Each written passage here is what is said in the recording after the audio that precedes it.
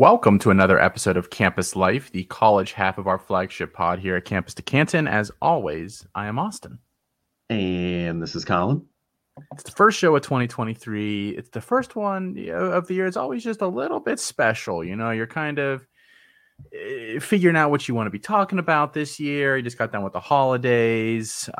So I think we promised you guys early signing day. So tonight was an easy one. That's what we're going to talk about to decide. It's been a couple weeks, but I'm excited to finally be able to actually talk about everything that happened on early signing day. Yeah. I mean, we talked about it. You talked about it more than I did on Debbie Debate and on the live stream and stuff. But we have had time to digest some of this now, and even there's a couple of late flips, honestly, which have been kind of interesting here. So it's definitely interesting. Yeah. So that's what is going to be the topic of the entirety of tonight's episode, basically. So we can jump right into it here, Colin. I do want to ask you before we start, though, because it is the new year, and I believe we talked about this last year. I have to go back and listen and see what we said our resolutions are, where I'm sure I did not do mine. What's your resolution for 2023, though? Oh man, I don't know what mine was last year, and I don't really have a resolution for this year. I mean, I want to get in shape for the wedding, shed a couple of LBs for that.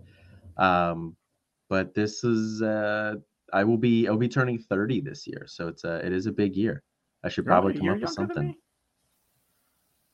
Like a year and a half. Yeah. Okay.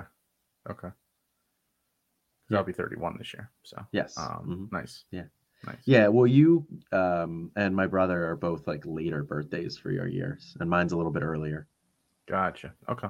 For like where we were in school. You just but you were 2 years behind me in school, right? Yeah. Yes. 2 grades behind. Yeah. I'm assuming that's just because you got held back. Yeah. I'm like one of those the quarterbacks in Texas. I got held back for to be a little bit bigger and stronger than everybody else. That didn't work out. It didn't help one damn bit. So no resolution from Colin except for quote unquote maybe lose a couple of LBs for the wedding. Yeah. Well, that shouldn't be a maybe. That should be a what are your action steps to start on that path, Colin? Because time's ticking. You've been saying that you were going to do this. Like this wedding did not just decide to happen. You've been planning for a while now. So I'm just asking. No, I've been going to the gym 2 days a week. Both the days that I'm in the office, I'll go in. So that will continue as well. But I am playing in a rec basketball league on Monday nights now, which will not go well for me. I haven't touched a basketball in probably like 3 years, and I am incredibly out of shape. But that cardio should help at least. Okay. All right. I'm penciling it down. I want to see. We did this a couple years ago, actually, Colin, and it was pretty successful for us. We should talk about doing like a little weight loss like challenge thing. It was very successful for me. And they actually have places out there now where like you can like put money into it, like a league safe essentially. And then like you have to like check in like every so often with like a picture from like a certain angle. So you're not like sitting there with, rocks in your pockets or whatever. And like lose weight that way and like compete. So we should talk about doing that again here in the new year. Cause I need that's my big resolution is to lose a few more pounds. So. Yeah. Yeah. Well, the issue when we did that before was I had significantly more weight to lose than you and my brother. And for anybody who doesn't know my brother, he's like 150 pounds. So he doesn't. Maybe just saw him this weekend. Maybe 155. He's not very heavy. He's very skinny, so it's not fair for him. He doesn't have much weight to lose. But you and I don't know. I haven't seen you lately. Participate. Yeah, I haven't seen you lately, so we'll. I'll take your word for it. I'll take your money. You had a chance to see me this weekend and you blew it. Yes, I did have a chance to see you this weekend at the New Year's party. We were hosting friends at our place as well. How was that? Was it a good time? It was a good time. Yeah. I saw a message at like 2 p.m. Like you were drunk already. Sound about right? It wasn't quite that early. That's about the time I arrived, but it wasn't that far after that. So okay. Yeah. Let's just say that we brought 36 Vizzies for Kelsey and I, and we didn't bring any home. So there you go. We mission accomplished there. Do you have any like C2C New Year's resolutions, Colin? Like everything here, content or That's write more than one article. I don't know what else. Do more than 5 shows without your robe on. I mean, I've got some good ones. Well, I mean, shows. If we're talking like live shows, like I don't do any with that, so like No, I would crush that number. And in terms of articles, I wrote 2 this year. So, yeah. Okay. All right. I missed that. Watch yourself. Or was it? Actually, it was 3 because I forgot the conference preview. So, man, look at you go. Yeah, I was a writing machine this year. Wow. Almost 1 a quarter. I legit can't believe that. I did not write as many articles as I wanted to. It was more than 3. But so. Well, I mean, the good thing with that is we have a fantastic staff who also does a great job writing. So I don't feel the need to do that. Year 1, we had about 4. We had about 4 writers, so it wasn't uncommon to be up to like 3 a.m. writing something because there was nobody else to do it. Yeah, now it's a little easier to just not do it. So and focus on other things. Yeah, exactly. So yeah, we'll probably have some more announcements here in the next couple of weeks for things that we'll be working on or changing here at C2C. All good things. All good things. Train's going to keep rolling through 2023. I do have one challenge for the listeners for a New Year's resolution. I want you to find one person that has never played in a college fantasy Devy or C2C league and get them in one. That is everybody's goal for this year. So make that your resolution. It's January 2nd. You've got 8 months and some change until you got to lock somebody in. So, but don't wait till the last minute. Don't wait till the last minute because you're going to be like Colin with 3 garbage bags on him in the gym on the Stepmaster. Yeah. On May 15th, trying to lose the weight that he said he was going to start losing on January 1st. Don't do that. We not safe for anybody. Your birthday's right around, or your wedding's right around that, right? I'm pretty sure it's like 2 days after my birthday. Which, by the way, I will make a huge deal about it being my birthday weekend while I'm there. So I know you invite. By the way, you're welcome. Well, Kelsey got the invite. I guess you're her +1. So.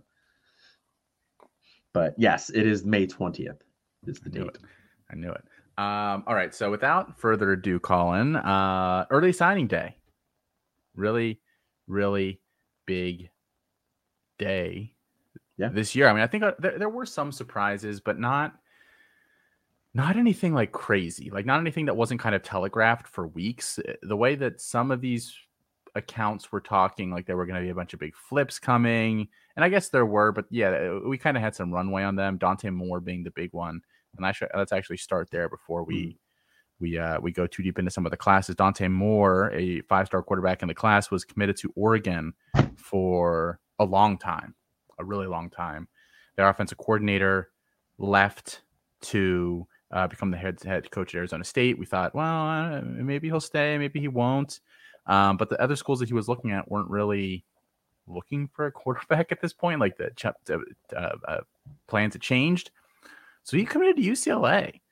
I think that's a really interesting spot. We don't really think of Chip Kelly as like a QB developer, even though like his track record isn't terrible. He got Marcus Mariota into the NFL, and then he's had some other guy. I mean, he's never had like high level recruits. He's always just looked like for really fast athletic dudes and kind of coached them up. This is really the first like legit high school guy I would say that he's gotten his hands on. I think this is a pretty interesting marriage because he doesn't necessarily do all the things that Chip Kelly wants to do, but I don't know that Chip Kelly's.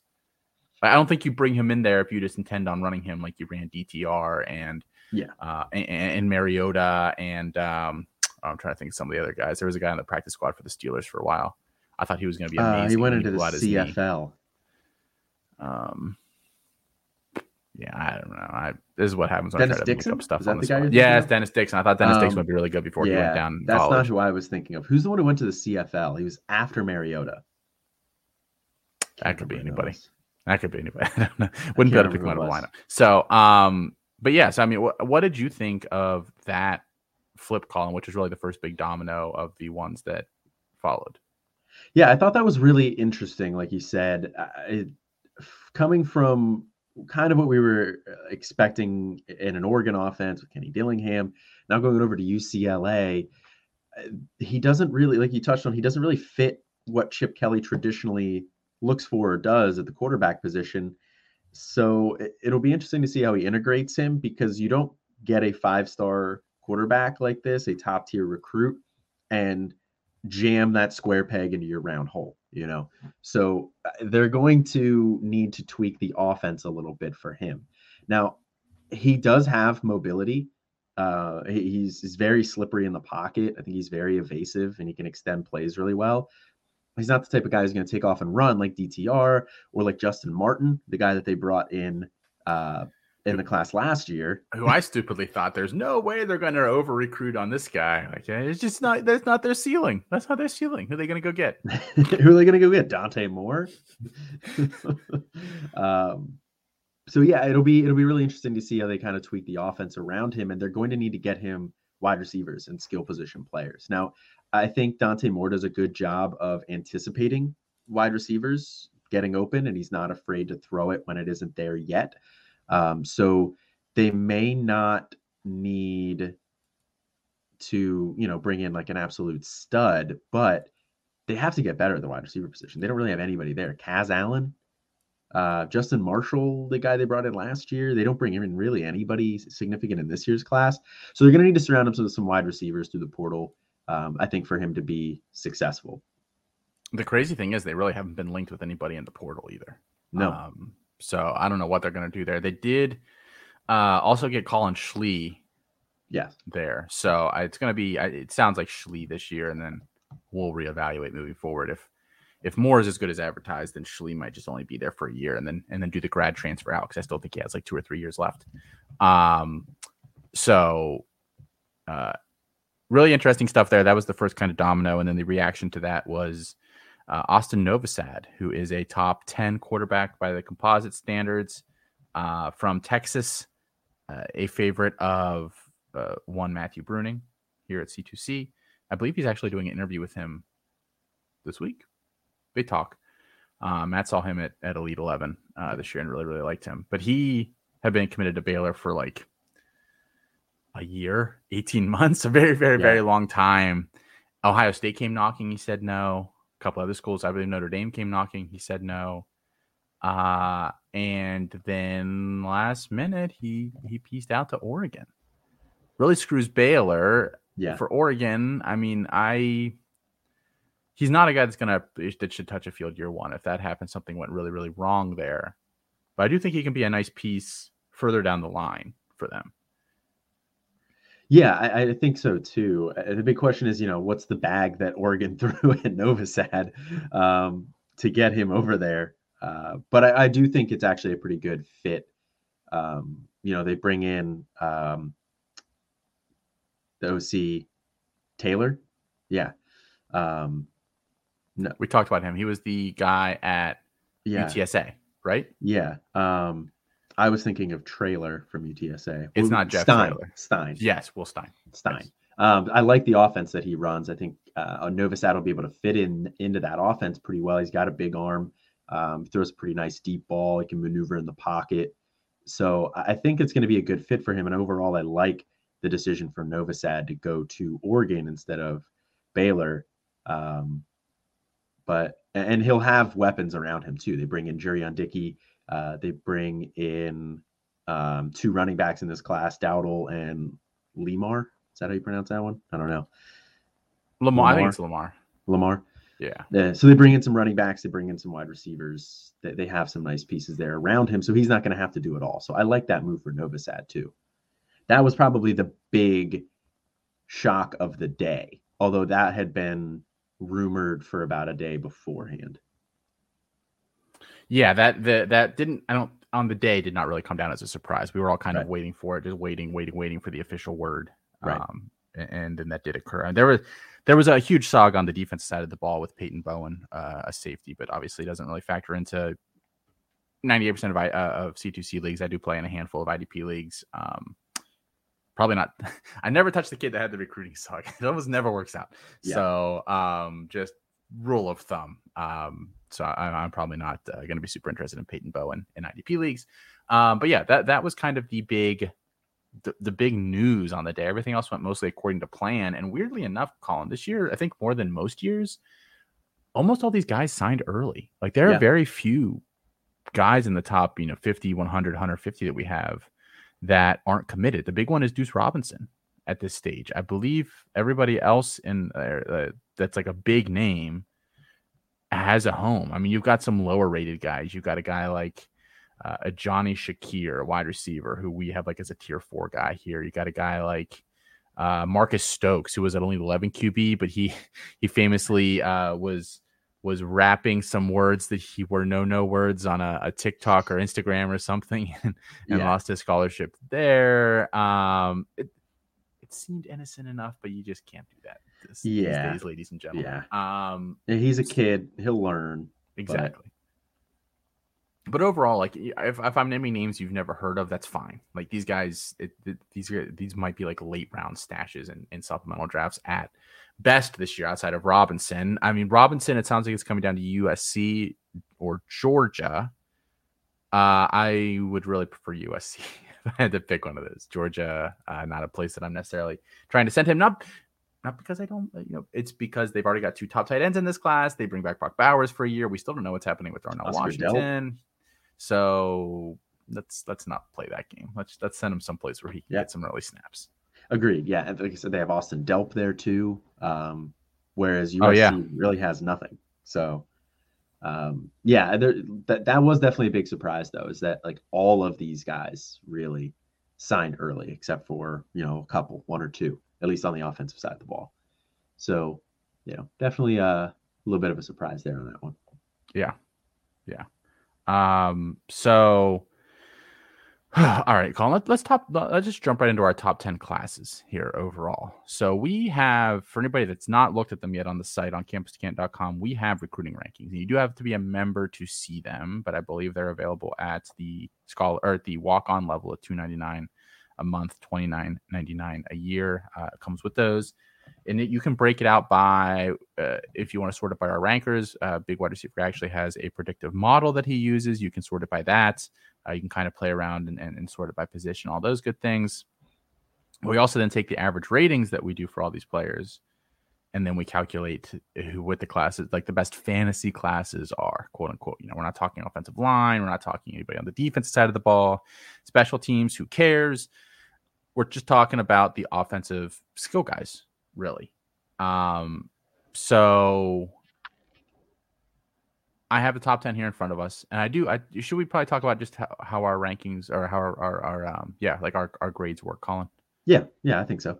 Okay. A little transparency. The very quick, very dirty, we have specific grading criteria. We have like a template for every single position. We all use the same one. We crank out a grade, somewhere between 1.000 being the best and obviously 0 being the worst. It's really hard to get anything above like a 0.85 to high 0.8 in our rankings, just based on how everything works out. So anything above like a 0.8 is pretty much our equivalent of a 5-star. Anything in the 0.7s is pretty much our version of a 4-star. The 0.6s are like like really low 4 stars, high 3 stars. Then anything below that is going to be like a low 3-star or below that. So yeah, as we kind of go through these, just keep your mind open that's what we're talking about here. So top 10 class rankings here, Colin. Guess who number 1 is? Guess who has the best class in the country, Colin? It's somebody that you would never expect. Man, there's this up and coming guy I've heard about down south in the little known SEC, Southeastern Conference. There, I'm going to say it's that plucky coach at Alabama, Nick Saban. I'm going to say he has the best class. Colin, you would be right. It is those guys down there. It's the only reason I knew that's because I'm so plugged in to recruiting, and so plugged into college football. Like your average college football fan would never guess that. It is pretty crazy. So they have 9 total commits, nine fantasy relevant commits, and they have an average rating of the from those players of 0.7. So a 4-star, and they're the only team amongst us that has actually no, there's a couple more. They just don't have a huge composite score, but their average is 0.7. The notable players that they're bringing in here this year, guys, they have 2 quarterbacks that grade fairly well for us. Eli Holstein, who comes in as our 44th ranked player overall, and Dylan Lonergan right behind him as our 55th overall player. Got 2 running backs coming in that look pretty good there, and Justice Haynes and Richard Young. Haynes is our 6th ranked overall player, Richard Young 23rd. Then we've got a bunch of receivers. We've got Malik Benson, who some forget about, but the top JUCO wide receiver in the country, and according to some, one of the better JUCO wide receivers we've seen in quite some time. Jalen Hale, who is our 41st overall player at the moment. Jaron Hamilton, who is our 90th overall player, so a top 100 option for us. And then Cole Adams, a lower rated kid, but I've actually heard some good things about him, and he seems like the kind of guy that might hang around there a few years and then be weirdly relevant further down the line. They do bring in a tight end as well, not a guy that we have particularly highly ranked, Ty Lockwood. It's a very well-rounded class. It's got players at every position.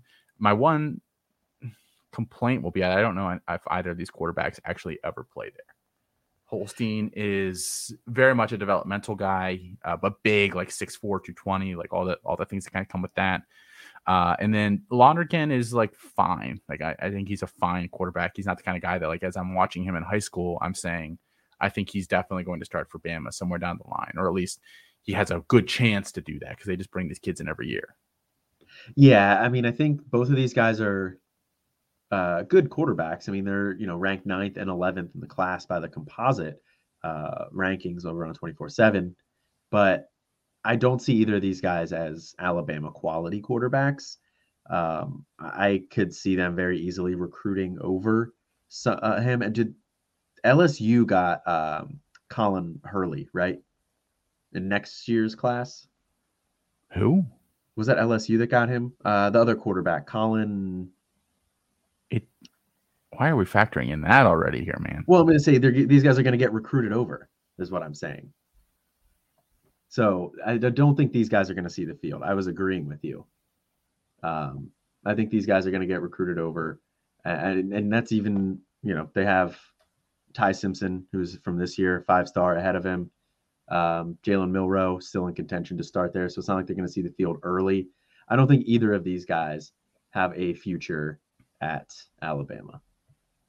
No, I would agree with that. I don't like writing these kids off that early. So, like, I'm not going to say, like, these guys will never play there. Like, Mac Jones played a meaningful season at Alabama, and we've seen what Stetson Bennett is doing at Georgia. So I think those guys have kind of made it look more possible over the last couple of years. But I just think that's a very rare, like, it's incredibly rare when it happens. And the fact that it happened twice that close is just, like, almost a statistical anomaly. Like, I don't, especially with the portal nowadays, I don't know that we're going to, like, it's not going to continue at that rate. That's for sure. So some of these lower rated guys, it's not even like these guys obviously aren't as lowly rated as those guys. Like, these are, bona fide, quote unquote, blue chip recruits. I hate that term because we throw it around for like any 4-star, and some of these guys just aren't 4-star quality at all. But it's like, I don't know that if I sit here today and had to be honest with myself, like, I wouldn't be drafting Eli Holstein early like I was with maybe Ty Simpson last year and being like, I think this guy could be the heir apparent. I just don't see that within like the logical range of outcomes. But obviously I'm not rooting against these kids, and it still might be something to monitor. If they leave after year 1, they might be able to catch on with a job somewhere else and still be a factor relatively early in their careers. Colin Hurley went to LSU. Julian Sayin, that's what I was thinking of. 5-star next year. I'm not going to lie. I haven't watched any of the 2024 class, so I'm not going to comment. I haven't either, but I'm saying he's a 5-star. They're already recruiting over these guys, is the point I was getting at. We're going to talk about Clemson's class here in a minute. I can tell you right now, 5-star ain't all it's cracked up to be at the quarterback position here. Colin, class number 2 in the country, LSU, who has 8 commits for an average grade of 0.67. So their average grade a little bit lower, but their composite overall still pretty dang good, although a decent amount of the way behind Alabama.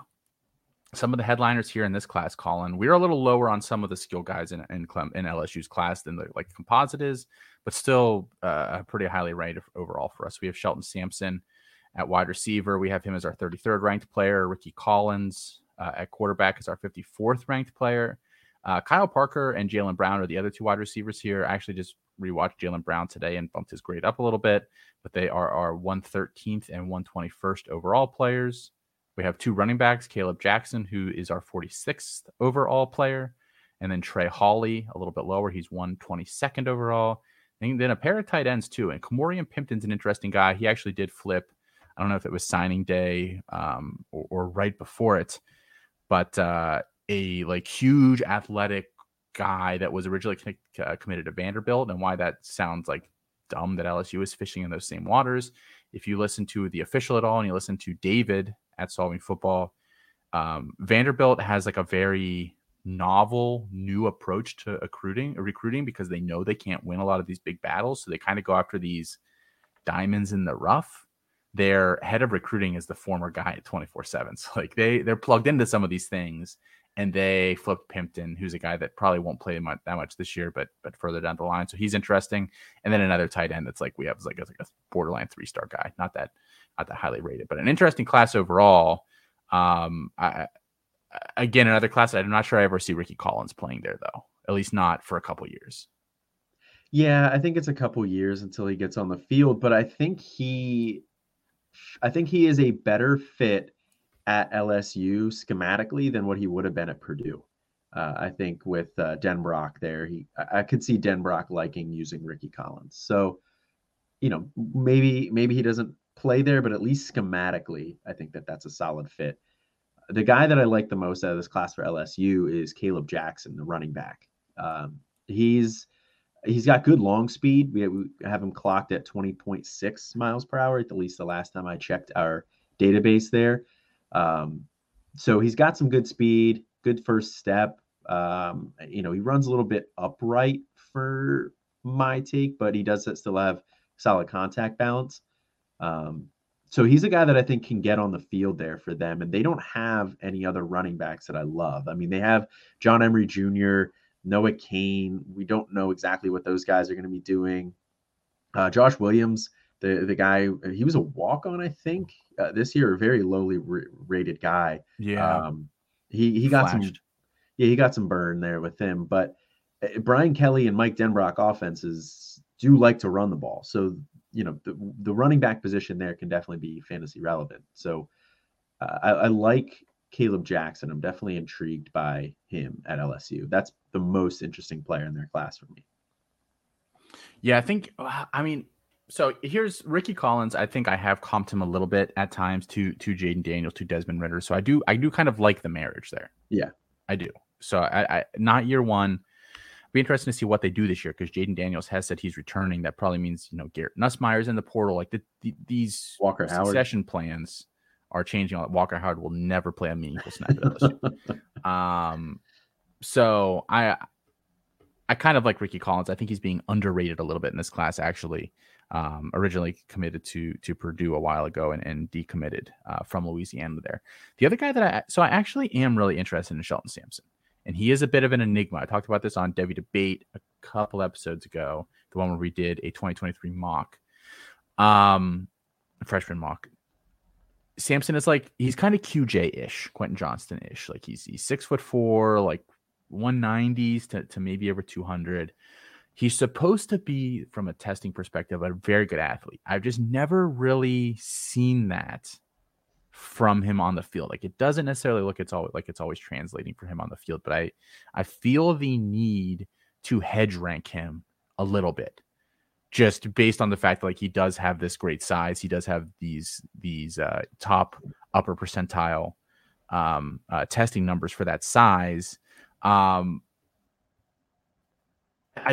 still unsure of where exactly I want to take him, because the problem is in supplemental drafts this year, you'll have to take him, depending on the free agent pool in your league, probably no later than like mid-second. He is a 5-star kid.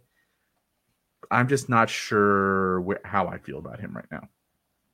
Yeah, I feel similarly to you there, where I'm lower than consensus on him. Like I'm probably not going to end up with much Shelton Sampson at all. Like being a 5-star, going to LSU, big body, he's got the alpha size. People are going to look at that.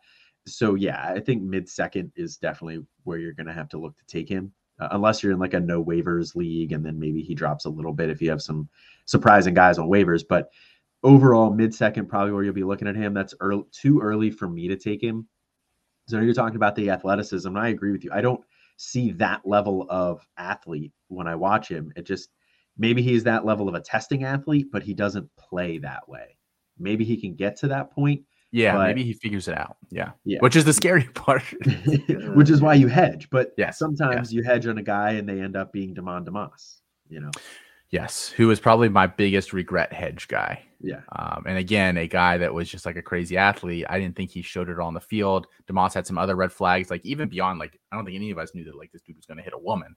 Yeah. But and I mean, like, seriously, like that's what he did. Like he had domestic violence stuff. Yeah. I don't think any of us could have predicted that, but he like hadn't played football in a couple years. So like he came into school, which I think is starting to become a thing that I clock a lot more. Like if they haven't played football in a while, because a lot of these guys don't seem to figure it out. If they haven't played, like reps are just important. So DeMoss had other issues. But yeah, I mean, Samson, I have him right now. He's currently my wide receiver 11, and he's in like a band with 5 or 6 other players that are very closely ranked. Like realistically, like you could rank them however you wanted, and I'm not going to get too snippy with you. So I just, yeah, I think he's intriguing, and he could be a guy, if he doesn't zero out, that maybe I'm kind of looking at in the off season for next year. Yeah, I could see, and you know, maybe something we'll get into a little bit later, but I could see him being a 0 this year. But yeah, he's outside my top 10 too. I don't have quite as many receivers graded as you, so I'm not going to say like specifically where I have him right now, but he is outside my top 10. I do not see him getting inside the top 10 because I only am going to watch more players. So yeah, not a guy that I will be all that in on. I'm finally officially 50 wide receivers graded deep. I'll probably get to about 80 by the end of February or so. So I have 20. So I am way behind you guys, but that's why I don't rank on the site, because I'm not moving that quickly. Number 3 is Georgia in the class here, Colin. They have 7 commits. Their average grade's a little bit higher than LSU, but fewer commits, and theirs are at positions that are not quite as important. No quarterbacks, for instance, in this class, so their class suffers a little bit. Their highest rated guy for us is Roderick Robinson, who is a top 12 player for us in the class, and I was just looking, he is a 5-star for us. He's a 0.8. So Ooh, okay.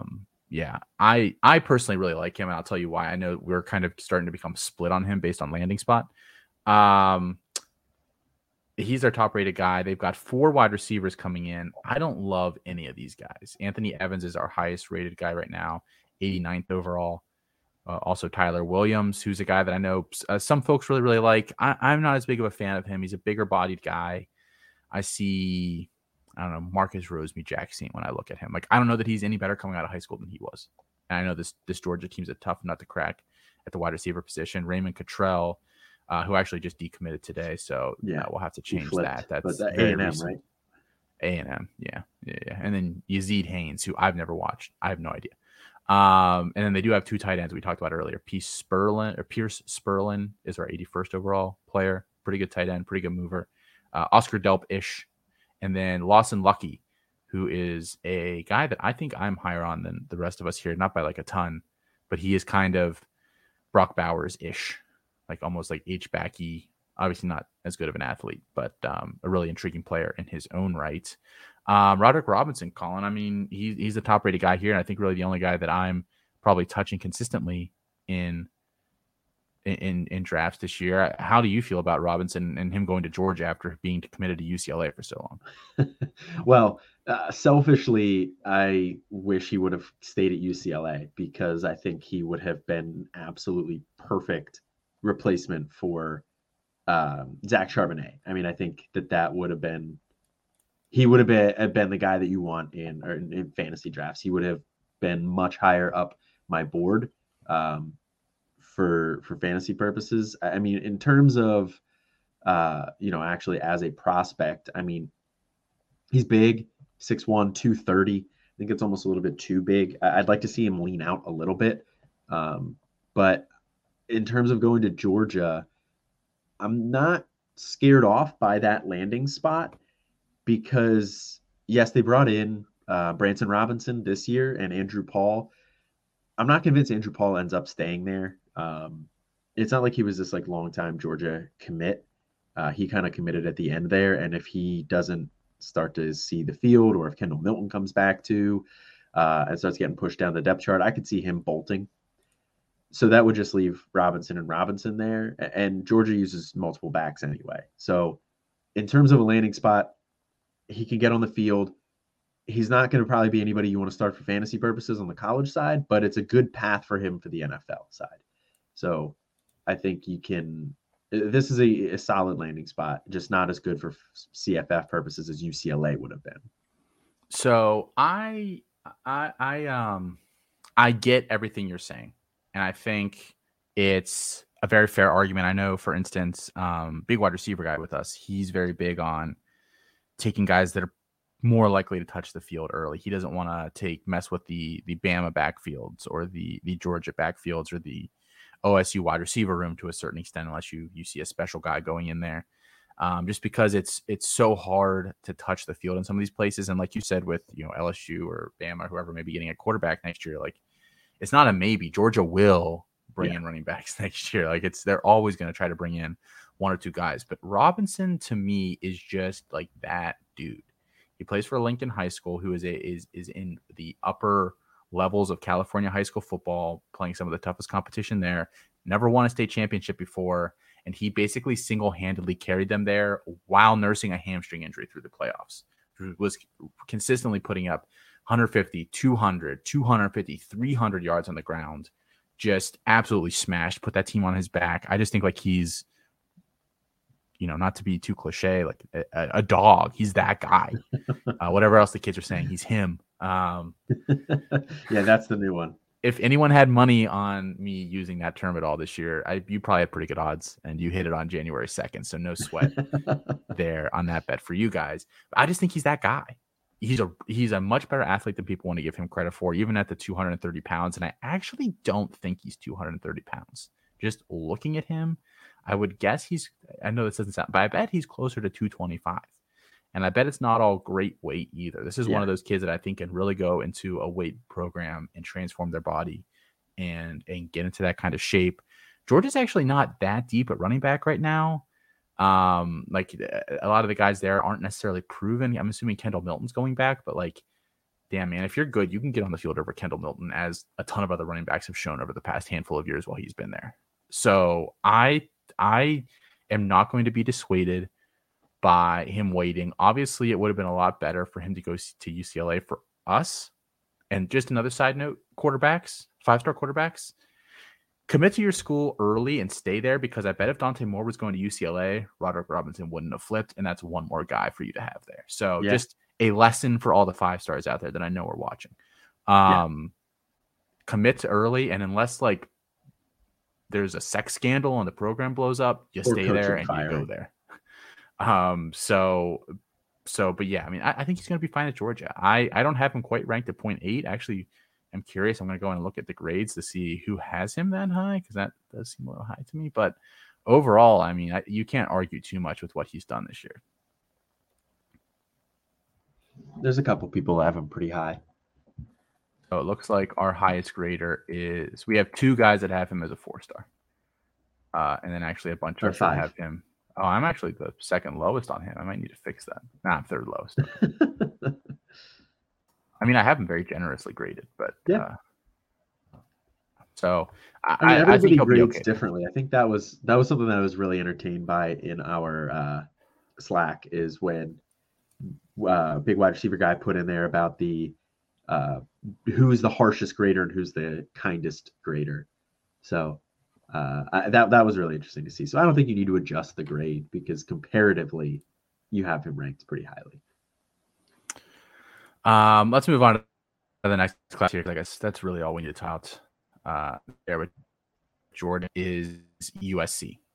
And USC, I saw a lot of articles out there calling them like losers on signing day because they didn't flip a couple of the guys that they thought they could, like blah, blah, blah, whatever. They had their class locked in months ago. None of their guys have wavered at the offensive skill positions. Like, good news there for USC fans. They've got Malachi Nelson flirted with A&M for a little bit, didn't he? Was that more just to get the barbecue? He went and visited there with like 6 other guys, and then literally like made fun of it when he got home. Like, no, he was never actually going to go there. A&M like desperately wanted a quarterback this class, and they really didn't get one, which is fine with me. Malachi Nelson, our number 1 overall player, obviously going to USC. He is our 0.87, which is our highest by a good amount in the rankings. Zachariah Branch, our wide receiver 1 and the 5th overall player. Makai Lemon, who is my top wide receiver overall and the number 8 overall player. He is going there. They also have Jacoby Lane, who's a lower rated guy. He's our wide receiver 157. Then they have 2 running backs because they do need to replenish that backfield. Amarian Peterson, our 38th overall ranked player, and Quentin Joyner, ranked 80th overall by us. I don't know, Colin, what stands out to you here in this class? I mean, it's definitely got to be Nelson, Branch, Lemon. I mean, I think that is going to be a really interesting trio next year. The problem is USC has been rumored to be flirting with a lot of wide receivers in the portal. Now, that doesn't impact Branch and Lemon that much this year. I mean, it might cause them to potentially be year 1 zeros. Although I think they could both honestly contribute on special teams. But so my slight concern with that is if that pattern continues and Lincoln Riley continues to flirt with the Xavier Worthies and the Jordan Addisons and bring in these, highly thought of guys who are proven, where does that leave Branch and Lemon? Because I really like both of these guys. Now I have Jonte Cook as my wide receiver 1, Lemon is my 2, and Branch is my 3 at this time. So those are 2 of my top 3 wide receivers. So I like both those guys a lot. Nelson's my QB1. I like him a lot. This is just a very strong class, and USC puts up fantasy production there. So those guys are all obviously top tier guys that you want. You're going to have to take them in the first round. I'm surprised that Quentin Joyner is as low as he is, to be honest. I mean, I would have to look and see if he's one of the guys that gained a bunch of weight as a senior and looked like crap. Okay, that's interesting. I haven't seen his. Have been him. Yeah, I don't think I've seen his senior stuff, so I don't know. Maybe that's what it is. But I think with Quentin Joyner, he's got good size, 5'11", 203 pounds. He hit 22 miles per hour. He gets to top speed quickly. He's got good acceleration. I think he's got good patience as well. He kind of keeps his feet moving, and then he'll wait till he sees a hole, and then he'll burst through it. So I think, and we need to see more in the passing game, but this is a system that we just saw Travis Dye do really well here. And we've seen some running backs perform well for fantasy purposes here. Always obviously a threat, like I was talking about with wide receivers, that they bring in another portal running back or something. They flirted with a couple of them too. But if they don't, I like Quentin Joyner more than I like Amarian Peterson. And one of these guys could end up being a nice fantasy option down the line. So Joyner, I'm just looking at the grades real quick. A bunch of us have him as a low 4-star, borderline 4-star. So, I mean, there's one person nuking his grade, and I'll leave it at that. It's not Alfred. Alfred nukes a lot of grades, but it was not him this time. Wasn't there somebody who was Alfred nuked somebody and somebody's favorite player, and this person? No, Alfred nuked Deuce Robinson to the point where Deuce Robinson isn't our tight end 1 anymore. We're not going to talk about that here. No, but there was 5 class. Ohio it was State. A joke. Somebody was joking about nuking a favorite player of Alfred's because he was nuking one of theirs. Oh yeah, there was going to be retribution. Number 5 is Ohio State, and again, we don't really have a surprise team yet in this top 10. Wide receiver is the name of the game for them here this year. Brandon Ennis, Noah Rogers, Carnell Tate, all top 45 players in the class for us, and all of them are either 5 stars or very, very close to it in the 24/7 composite. They also had Bryson Rogers, who's a lower rated wide receiver coming in, but I've heard some good things about Rogers, like in terms of people around college football. They also do bring in a quarterback. They finally got a guy, Lincoln Kienholz. I want to like Lincoln Kienholz, but that dude's never going to play there in a bajillion years. And then Jelani Thurman, a tight end, who's headed there as well, who's a pretty athletic guy. Yeah, I think this, obviously, the thing to talk about here is the wide receivers. Anytime you get 3 top 10 by the composite wide receivers, that's a fantastic year. And Ohio State continually brings in guys, continually churns through them, puts them in great position to be successful, go on to be first round draft picks. I think Ennis is my favorite out of this group, so he would be my pick here. And I know I've heard you guys talk about not really knowing what to do with Noah Rogers. I like Noah Rogers' game, but I feel like I don't know if it's going to translate well at Ohio State. I think he could be good, but I don't know if he's going to be Ohio State wide receiver room good. He's pretty raw right now. So I think he's going to end up being a zero, which again, we can talk about that one later. But Noah Rogers is a guy that I don't know what to do with at this point either. I don't really have anything else to talk about these guys. I really like Brandon Ennis. I think he's going to be a star there. The rest of the guys I could see going either way. Number 6 class here is Oklahoma. And back to Ohio State just real quick. Was it surprised you that they didn't really bring in any running back? I think they did get a kid who's lower rated. He's very, very lowly rated. We haven't given him a grade yet. They desperately tried when Ruben Owens. They were trying to flirt with Ruben Owens for a little while. After they lost Mark Fletcher, they needed another back.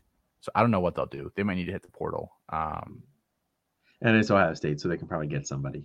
Yeah. But just given it's the assumption that Travion's leaving after this year, I would assume Mayan Williams leaves either this year or after this coming year. And that would leave them very, very thin.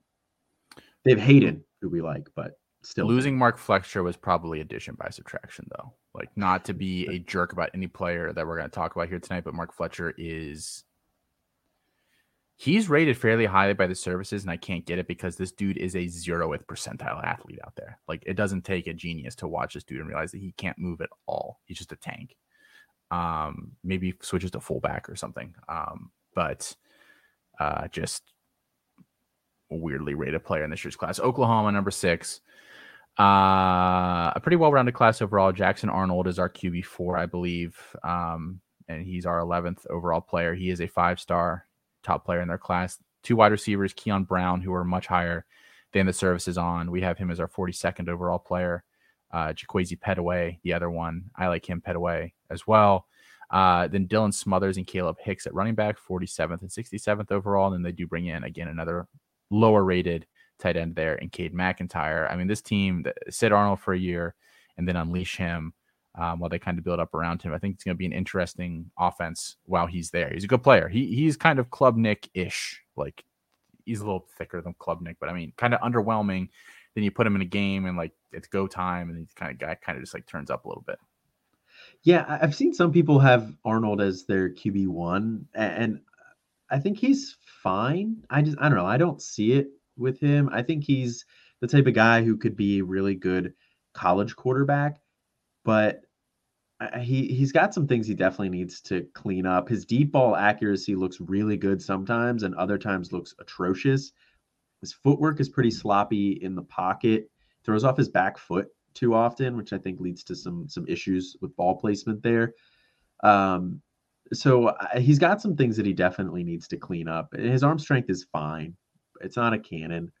But I think people are seeing Oklahoma and what he did at the Elite 11 and probably what he's expected to do at the All-American Bowl this week. I mean, I've seen some things saying that he's been looking really good coming out of those practices. But I don't know. I'm a little bit lower on him than some other places right now. I don't know. I'm not the biggest fan of Arnold. I think he could be really good for college fantasy football, but we'll see about the NFL. You know, Colin, people accuse me of being a hater, but the real hater here is you. Yeah. I always get away with it.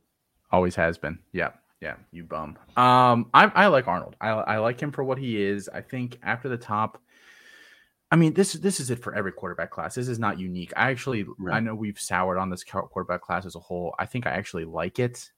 Yeah. Still, after the top 2 or 3 guys, probably in a class, you probably don't feel that great about projecting for the NFL. So I think at that point, it's kind of, do they have a outside chance? Yes. And then what can they do while they're in college? Can they be crazy productive while they're there? Like, is there a path to playing time? What is their skill set? Like, are they attached to a good offensive coordinator or head coach, play caller, etc.? So I like all those peripheral things about him. Do I feel great about projecting him to the NFL? Not great, but I also could easily see in 3 or 4 years him being a first round draft pick. Like I could see him being a day 2 pick. Like I think that he's more than talented enough to get there. I'm not gonna like if you get, I don't know what odds you'd have to give me for me to bet that. It would have to be pretty long to put any sort of decent money on it. But I mean, yeah, I could see him doing that. It seemed with like I don't even really like Nico. I don't think he's an NFL quality quarterback, but yet he's going to Tennessee. He's going to play for Josh Heupel, and he's going to have a lot of opportunity to play there and put up some serious points. Like so that I mean, some of these guys like I just have to rank highly because I think the situation is so good. Like if a quarterback had gone to Washington, they would have Kindholes I had ranked pretty highly, and then once he went to Ohio State, I dropped him pretty significantly. Again, just because like I like the opportunity and the landing spot and kind of all these things. So we'll see with Arnold.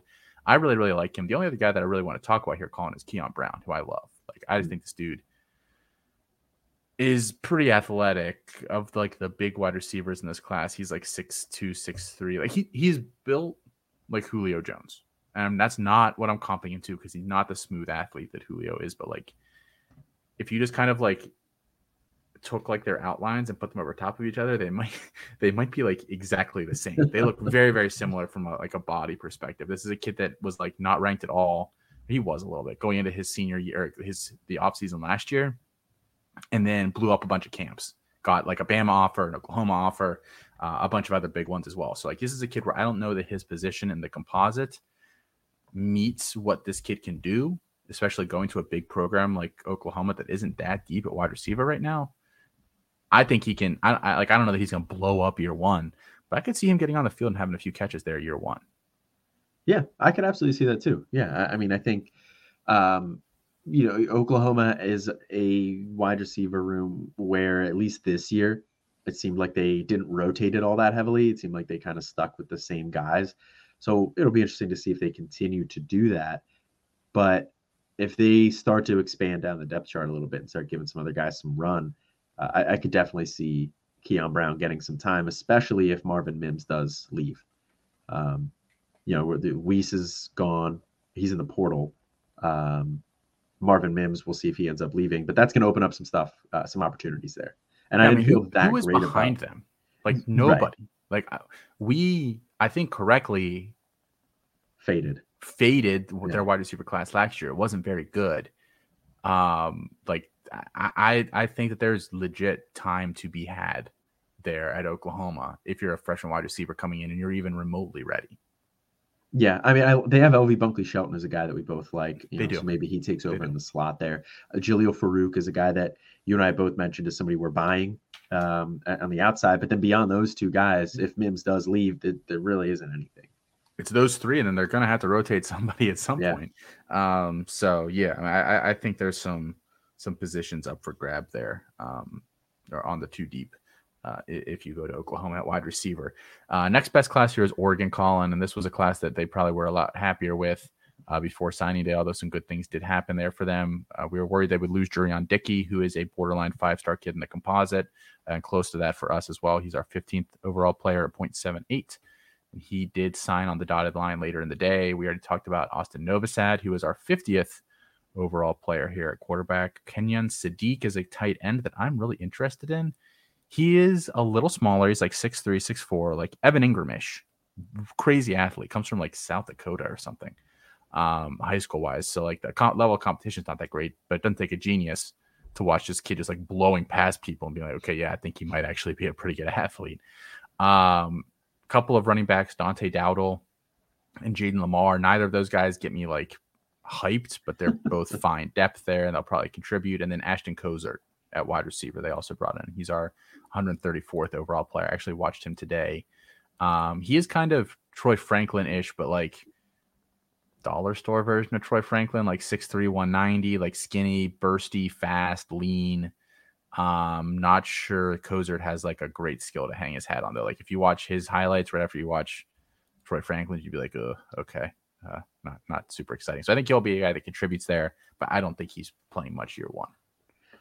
Yeah, he's not a guy that I've watched yet. Jurion Dickey, I think is a really good player, and I think that pair with him and Nova Sad is going to be really interesting for the next 2 years. I mean, 2 or 3 years there. I haven't watched Sadiq either, so I can't really comment too much on that. But I know he is a guy that it does seem like we are pretty high on at the tight end position, that other services seem a little bit lower on.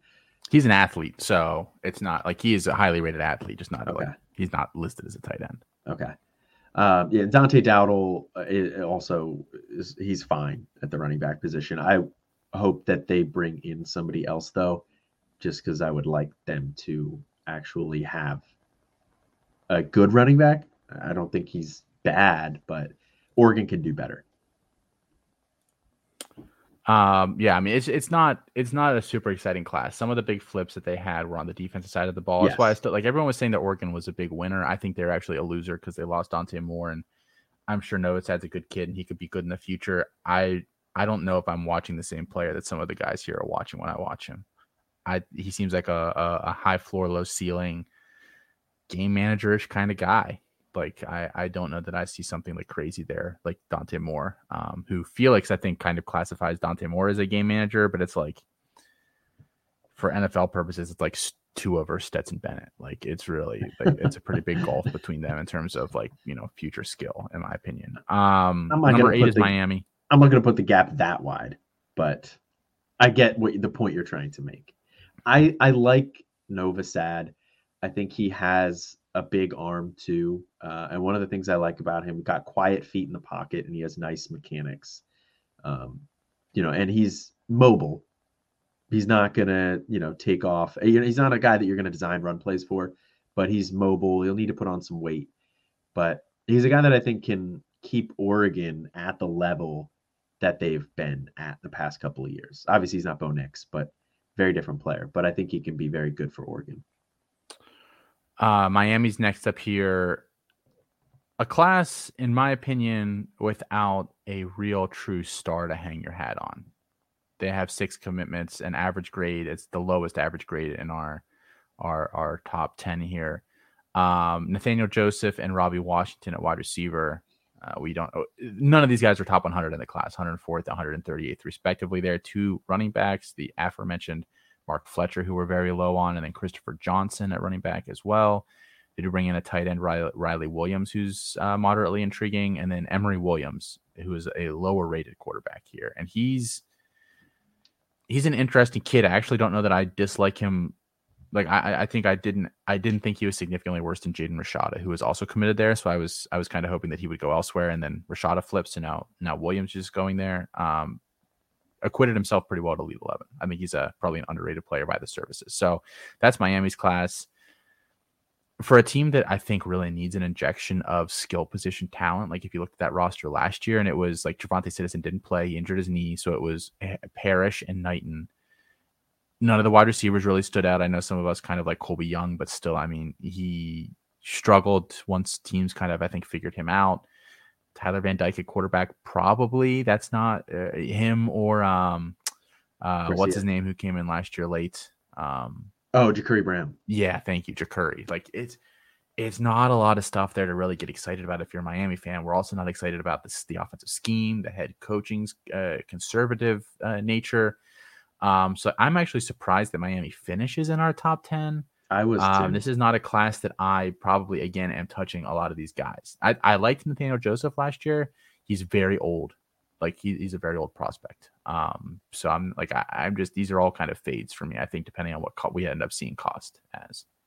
I was really surprised that Miami ended up in our top 10. I haven't gotten that deep on some of these guys, but the guys that I have watched, like I'm not a huge fan of, with the exception being Emory Williams. Like he was like consensus QB 30, I think is what he's at right now. But I think he's better than that. I agree with you. I don't think he's demonstrably worse than Jaden Rashada. I mean, I think Jaden Rashada is a better player, but I don't think it's a huge gap. So I think getting Emory Williams as your quarterback in this class is fine, despite what his ranking is. He's got some things that he needs to clean up. He needs to clean up his throwing base. He's got kind of like a weird leg kick on his release. He gets happy feet. But I think if he cleans up all of that, I think he could be a really solid collegiate level quarterback. The problem is the system. Do they get rid of Josh Gaddis and bring somebody else in? It's hard to say. But Emory Williams is really the only guy in this class that I'm going after in supplemental drafts, and it's because I think you could get him very late at this point. Number 9, Texas, who I think is an infinitely more interesting class here, and they had fewer commits but a much higher team average ranking. So I liked what Texas did here, even though it's quality over quantity. They get our top running back overall, Cedric Baxter, who's our second ranked running back in the class. They get Arch Manning, who is our QB2 and the third overall ranked player in this class. Those are both 5 stars for us. They also get Jonte Cook, who I think by the time February rolls around and I've got to lock in my rankings, will be my wide receiver 1. He's barely behind Mekhi Lemon right now. He's been cooking all the DBs at the Under Armour All-American game this week. Lemon has number had 7 overall player from what we've heard. He does? Lemon has been catching. Cook won that competition though. Did he? Yeah. Okay.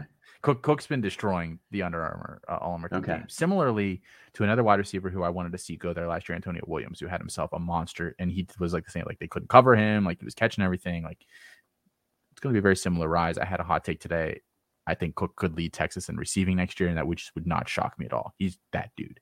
They also bring in a couple lower rated guys, Trey Wisner at running back, and Ryan Niblett at wide receiver. I think we're most interested in those top 3 guys who are all 5 stars for us, and I think I would be shocked if Baxter or Cook are nothing. Manning, I know that there's some negatives around him, even though we like him and we like the projection. But I mean, Cook and Baxter, I think, barring injury, like I just think those guys at the very least are going to be very, very productive in college. Yeah, I mean, I think this is a story of a class that has 3 high end players at the positions that at quarterback, running back, wide receiver. Jonte Cook, like I said, is my wide receiver 1.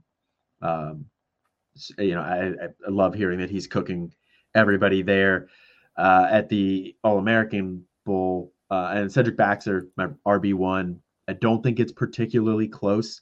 I like Justice Haynes a lot too, but I think Cedric Baxter is just big, fast. Not too many examples of him catching the ball, but he was lined up out wide at times. So I think he can. I think he can catch the ball. I'll be interested to see how he does in college with that. And then Arch Manning is my QB2. I go back and forth between him and Dante Moore. It's at QB2 and QB3, but Arch Manning just has so much room for failure. He has such a high floor. Like, I think he as a prospect is very advanced, and he's going to come in and he could be an excellent game manager at like pretty, fairly early, because in his career, I'm not going to say he's a freshman, but early in his career, I think he could be a very good game manager. He's very smart. He just has a very good understanding of the game as a whole, which is not really all that surprising. But he doesn't have all these great athletic tools, which kind of limits him a little bit. So that's kind of why he bounces back and forth between 2 and 3 for me, but still high-end player, still a guy that I think is going to be in the NFL, probably a first-round pick. Again, and even if for whatever reason it doesn't work out at Texas, somebody else is going to take a chance on the name Manning.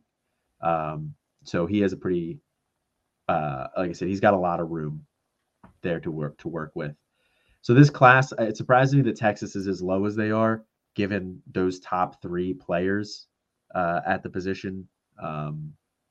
But I mean, that's really what's carrying the class. It's just kind of 3 guys, which the rest of the guys kind of ding them a little bit.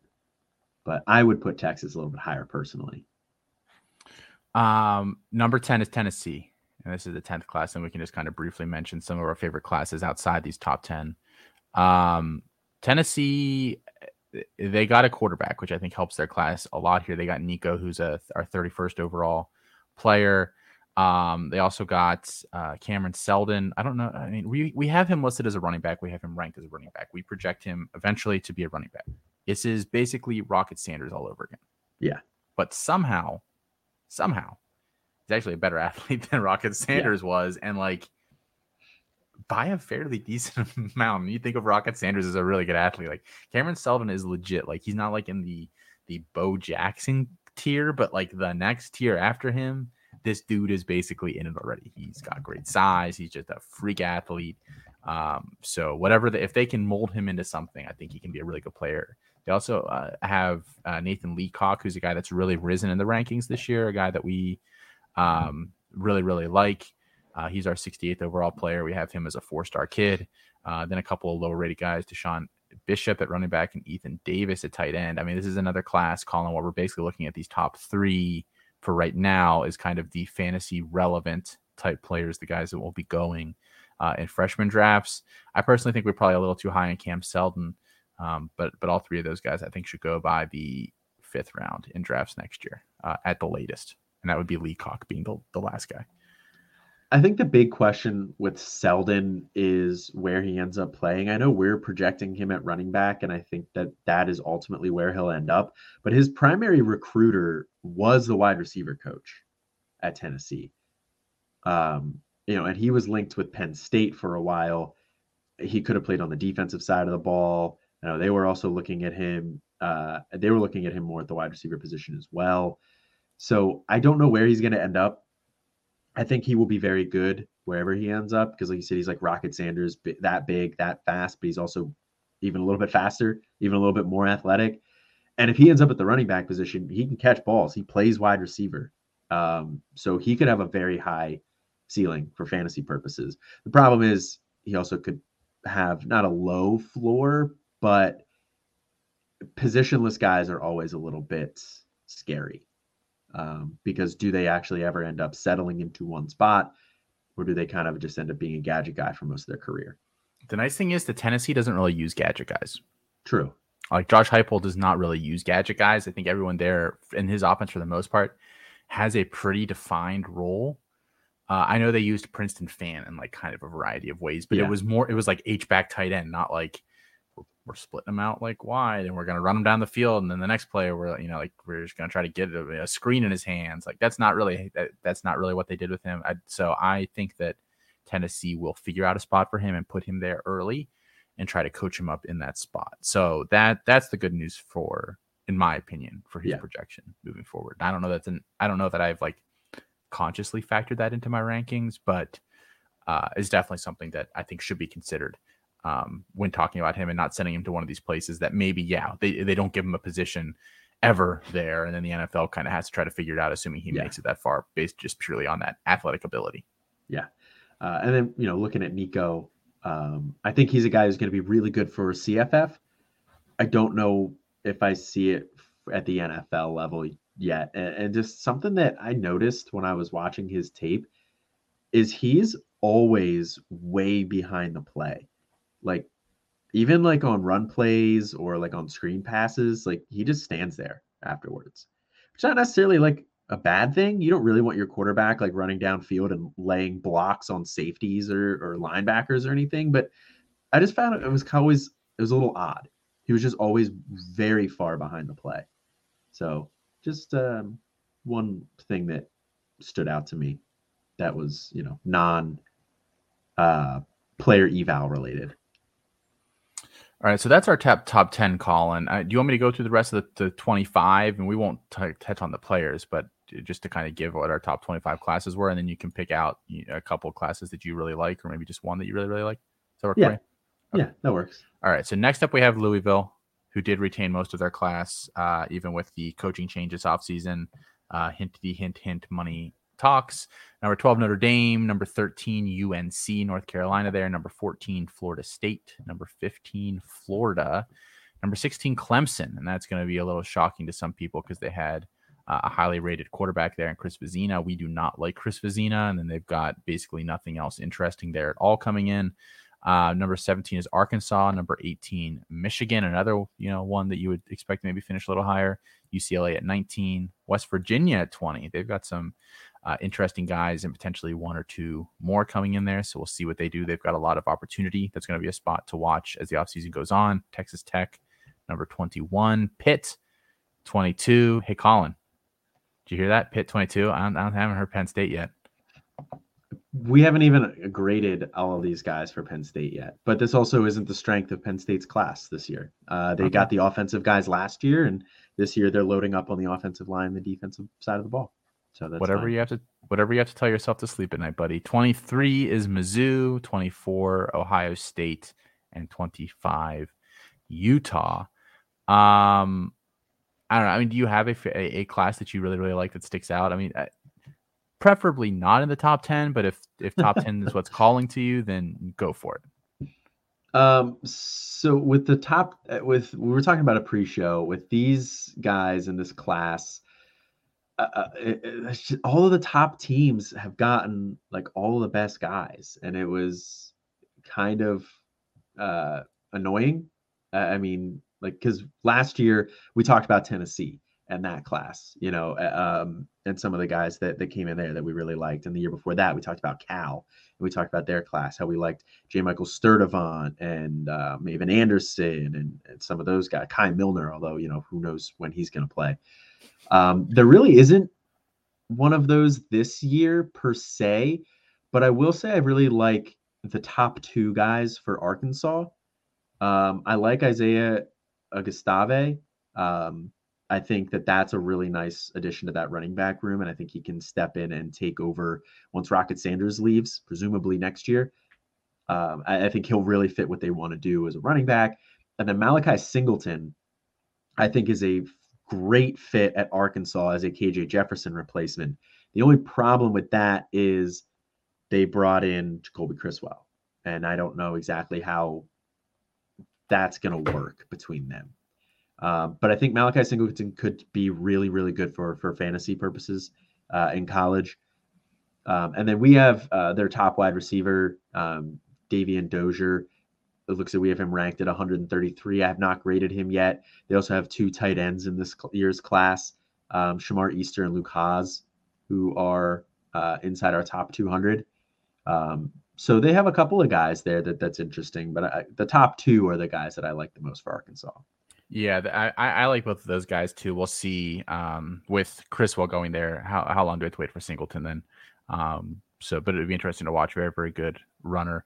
I have two that I want to highlight real quick, Colin, and neither of these teams got a lot of volume, but I think the players that they did get are really, really interesting. Michigan State is one class that I actually sneakily really, really like.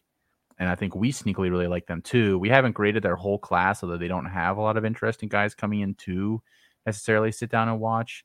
But they do have Sam Levitt, who's my QB6 and our 14th overall player. A very high 4-star, essentially. Again, these are kind of equivalent. But ranking for us, we really, really like Sam Levitt. And then Jalen Smith is going there as well, wide receiver that's really lowly rated. The services, I'm never going to sit here and say that, we're outsmarting the services, although we did very comparably, if not better, than them at a lot of the positions from last year as these guys were freshmen, and we've kind of analyzed how they all performed after their freshman year. But Jalen Smith is a guy that went to the same high school as Matthew Golden. He stepped into his role this year and was very, very productive for them. He's been incredibly versatile, so he doesn't have gaudy wide receiver stats, but it's also because they've had him play a bunch of Wildcat quarterback because they didn't have a QB for a while. They had him line up a little bit at running back and take some handoffs because they didn't have a ton of talent at running back. He did a little bit of everything. He's like 6'1", 190. Like, he's got very nice size.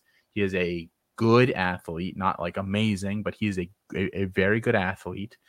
I think he can go in there and try to establish himself early, especially because the guy that they had last year come in and establish himself early is in the portal. He ain't coming back. So he's at Washington. Jeremy Bernard. Yeah, Bernard, exactly. Yes, he's already committed to Washington. So and they did lose Jaden Reed as well. Like, they've got Coleman, and then I don't know what else. I know Antonio Gates. Yeah, I was gonna say, yeah, his kid's there. I don't know that he's really any good.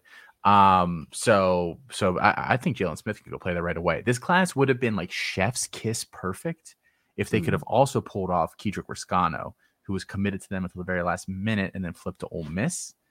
And that's the other class that I want to highlight. And Ole Miss brings in nobody, but they do bring in Riscano, who I think is a really good running back. I said this on our early signing day stream.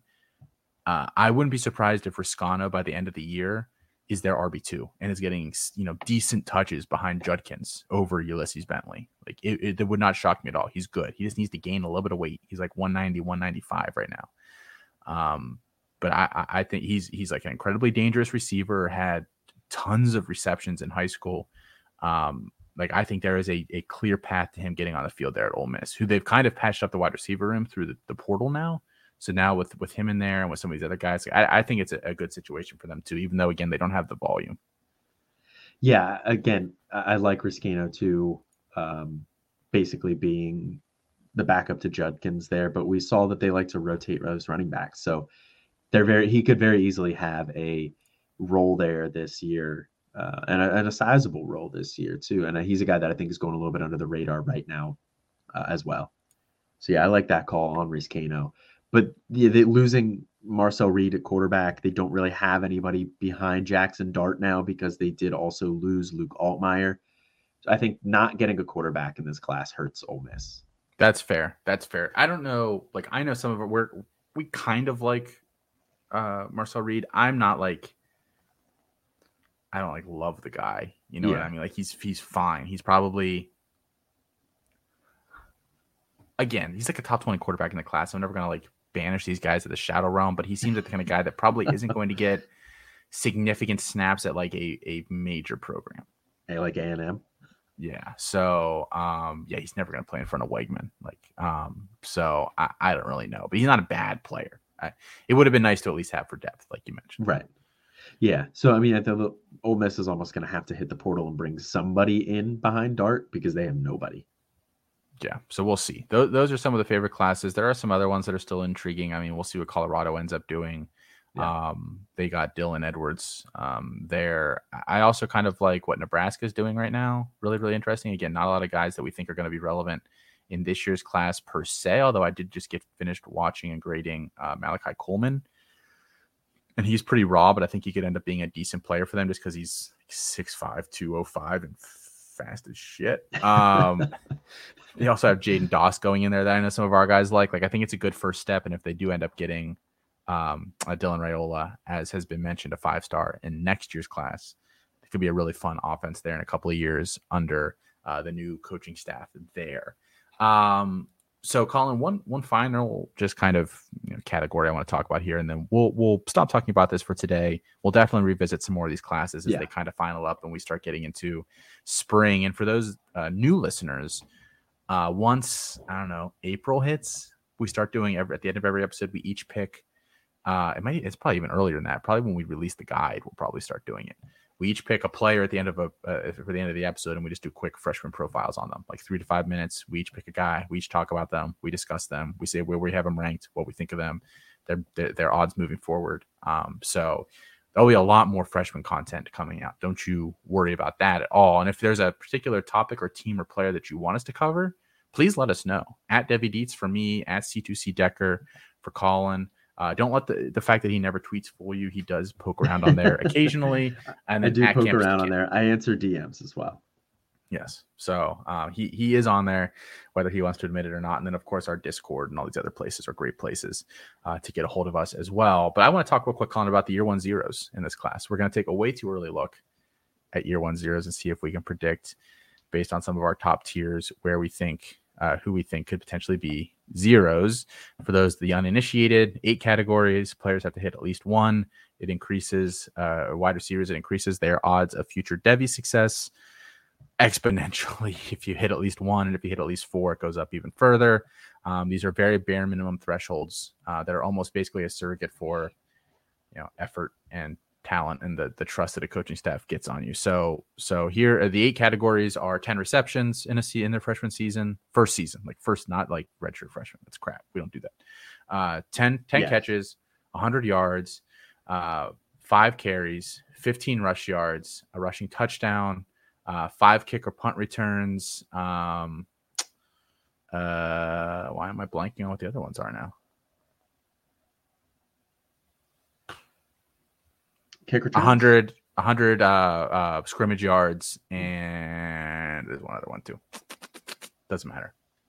We have this all somewhere. Yes, we do. So, So yeah, we're looking at some of these top receivers, Colin. I mean, who do you think runs a risk of being a zero today, looking at, just based on depth chart and, kind of like maybe you're a little lower than this guy or something like that? Well, I think first, all three of the guys at Ohio State run that risk. I think Ennis is probably the safest out of that group, but I think Noah Rogers and Carnell Tate are at risk of being year one zeros because of just how good Ohio State's wide receiver room is, and they're really only going to be losing JSN from this year, but they still had three guys from last year's class that are going to be ahead of all of these guys in Keon Grays, Caleb Burton, and Caleb Brown. So while we love the players that make it on the field for Ohio State, all of those guys are at risk for being year one zeros because all three of the ones in last year's class were year one zeros. And then I think you also have to look at the two at USC, like I was talking about a little bit earlier, Branch and Makai Lemon.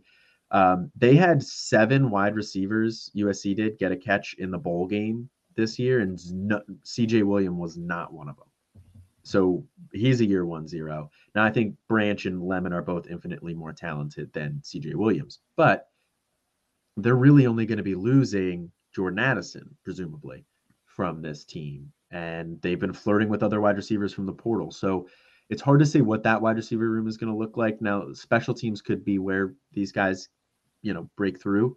And maybe they break through later in the year or whatever. But I think both of those guys have to be at least on the watch list for it. So those would be my top guys right now at this point. And then anybody who goes to Georgia, who knows? Yeah. Tough one to project any of the Georgia guys. Luckily, there's no one really going there that I love. Again, I know I said that Tyler Williams has some of his fans. He's my wide receiver 29 overall, comfortably in my tier 3. So like a high 3-star kind of guy, in my opinion, based on all sorts of different fantasy type items there. I just looking at these, I mean, I think, like you said, the Ohio State ones are always kind of tricky. Like you never really want to guess in any of those guys. I like Ennis. If I had to put money on, like if you told me like just one of these guys hits it, I'd probably bet Ennis just because he's so versatile and they lose JSN and he can kind of be a slot guy, but it depends on what they want to do with, maybe it'll be Fleming and Harrison on the boundary with Egbuka in the slot. I don't really know how that'll look. But I think there's some risk there, especially for Noah Rogers. I think he's the highest at risk there at Ohio State. Outside of that, I mean, I'm worried about Hakeem Williams a little bit. He's just so raw, wide receiver that's headed to Florida State. And we didn't really talk about him because we didn't talk about Florida State's class in depth. Like, guys, this is, me, like I am not a hyperbole guy. In fact, I'm like, as we talked about earlier, I spent a large portion of my life hating on things. Hakeem Williams is legitimate, like one of those athletes that comes along at the wide receiver position like once every 10 years. Like we are talking Calvin Johnson, Julio Jones. Julio Jones. Even Julio's like kind of not as good of an athlete as Calvin Johnson. Demaryius Thomas is the other one. Like Demaryius Thomas is my comp because Demaryius Thomas still through like 3 years of college had no freaking clue how to play wide receiver at all, and somehow made a very nice NFL career out of it because he got a lot better. Like that's my comp for this dude. Like he is the biggest, fastest dude I've ever seen in my life. But he has like, he grades out like we can do like, yards of separation and things like that. And he is legitimately the worst player in our data set at like all the wide receiver things. Is he just an old prospect as well? A little bit, but he also only started playing football like 2 years ago. Okay. So we're being a little more forgiving with his stuff. Cause it's like, this, but I mean, this dude has like stupid potential. We could look back and be like, why did we not have him as the wide receiver 1 in the class? But I mean, he's just so athletic. So but I think there's a risk if he doesn't figure it out quickly. Florida State has an annoying amount of players that are really average on that team to clog up a depth chart. And then I think it's like a foregone conclusion. Like Jalen Hale probably is a year 1-0. I think Jaron Hamilton will be a year 1-0. Both of those guys at Alabama there. I think at least one, there's a couple guys going to Florida. I don't think either of them are as good as some people do. Eugene Wilson and Aiden Mizzle. I think one of those guys, if not both, will end up being a 0. If I had to put money on it, I would guess Mizzle is. because Wilson can like return kicks and stuff. He's kind of an undersized guy there. And then I think the LSU guys are going to be tough to predict. I'm a little lower on Jaylen Brown. He could struggle there as a boundary guy. They don't really need a boundary guy in that offense. Those are just some names that I'm going to toss out that I think will struggle to not be zeros. And they're probably guys that I'm not like actively pursuing this year. Like I think Hale is a significantly worse player than Shaz Preston was last year, and Shaz Preston couldn't get any playing time there at Alabama. So I don't have a lot of hope for some of those guys. Yeah, I think the two guys that I want to see the most this year, Tayshawn Lyons at Washington. I think if he can not be a year 1-0, there's a lot of opportunity there for them because it's McMillan and Odunze, and then the rest of the depth chart is very meh. So if he cannot be a year 1-0, I think there's a lot of potential for him. I also like his game overall. Lyons is a ton of fun. For anybody that hasn't watched him, I would highly, highly recommend it. I have him as my wide receiver 9. The services are a little lower on him. This dude, he's like 6'2", 165. So he up. But he is one of the best athletes in the class. He's just fast as shit. He's one of those that like don't look like he's running at all. And you just watch how much ground he's gaining on everybody else. And you're like, oh, like that dude actually does run really, really fast. He can do return stuff. I think like he's kind of raw at running routes, but you can clearly see the early stages of those things already kind of developing with him. He's an incredibly exciting player. I know I'm trying not to gush too much about some of these kids. But I think he's going to be a very quality player there. I'm glad he chose them. It was Notre Dame or Washington, and ended up sounds like choosing Washington. So that's good news for us. Segueing into Notre Dame though, Jaden Greathouse and to a lesser extent Braylon James, guys that I'm interested in seeing if they're going to end up being year 1-0s there, because that passing game as a whole just really funneled through Mayer the past 2 years. I mean, Lorenzo Styles did not really do that much this year. Braden Lindsey also didn't really do much this year. They have a lot of guys that are just kind of there. So to see if these guys can crack that rotation and not be year 1-0s would be really interesting. And then as I'm actually looking at this here too, Nathaniel Joseph, with how bad Miami's receiving core is, if Nathaniel Joseph or Robbie Washington, if neither of those guys can crack that core year one, like I'm totally out 100%. So yeah, I mean, I think that's kind of our early calls here, man. If Greathouse does nothing, dude, like how bad is he? Right.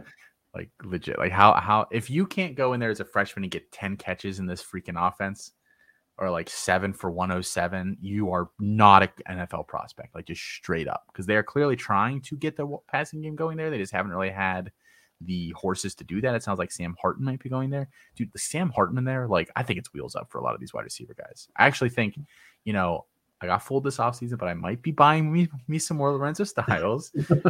Might go rebuy him in some of the places I sold him. I like that whole offense will change overnight with him there. So yeah, we shall see. All right, I think that's gonna do it here, Colin. Our first show of 2023. I think it was, a success. Put a check mark there. Only 51 more to go.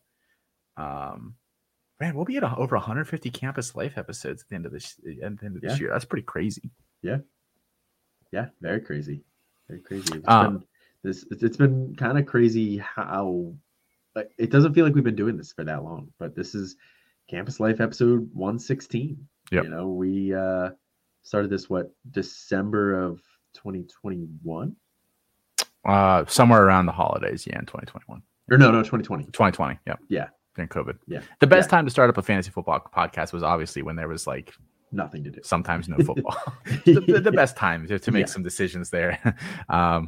Luckily, all of our stuff worked out. Devy Debate and this and some of the other ones, but not the best timing there from us. But yeah, check out the other pods on the podcast feed here, guys. Everything on YouTube, everything at campus2canton.com for all the people out there that listen to our shows, support us, review. Our members' places. We do genuinely appreciate it. We will catch you guys later this week with Canton Bound, the NFL half of our C2C Pod. As always, though, guys, until then, I am Austin.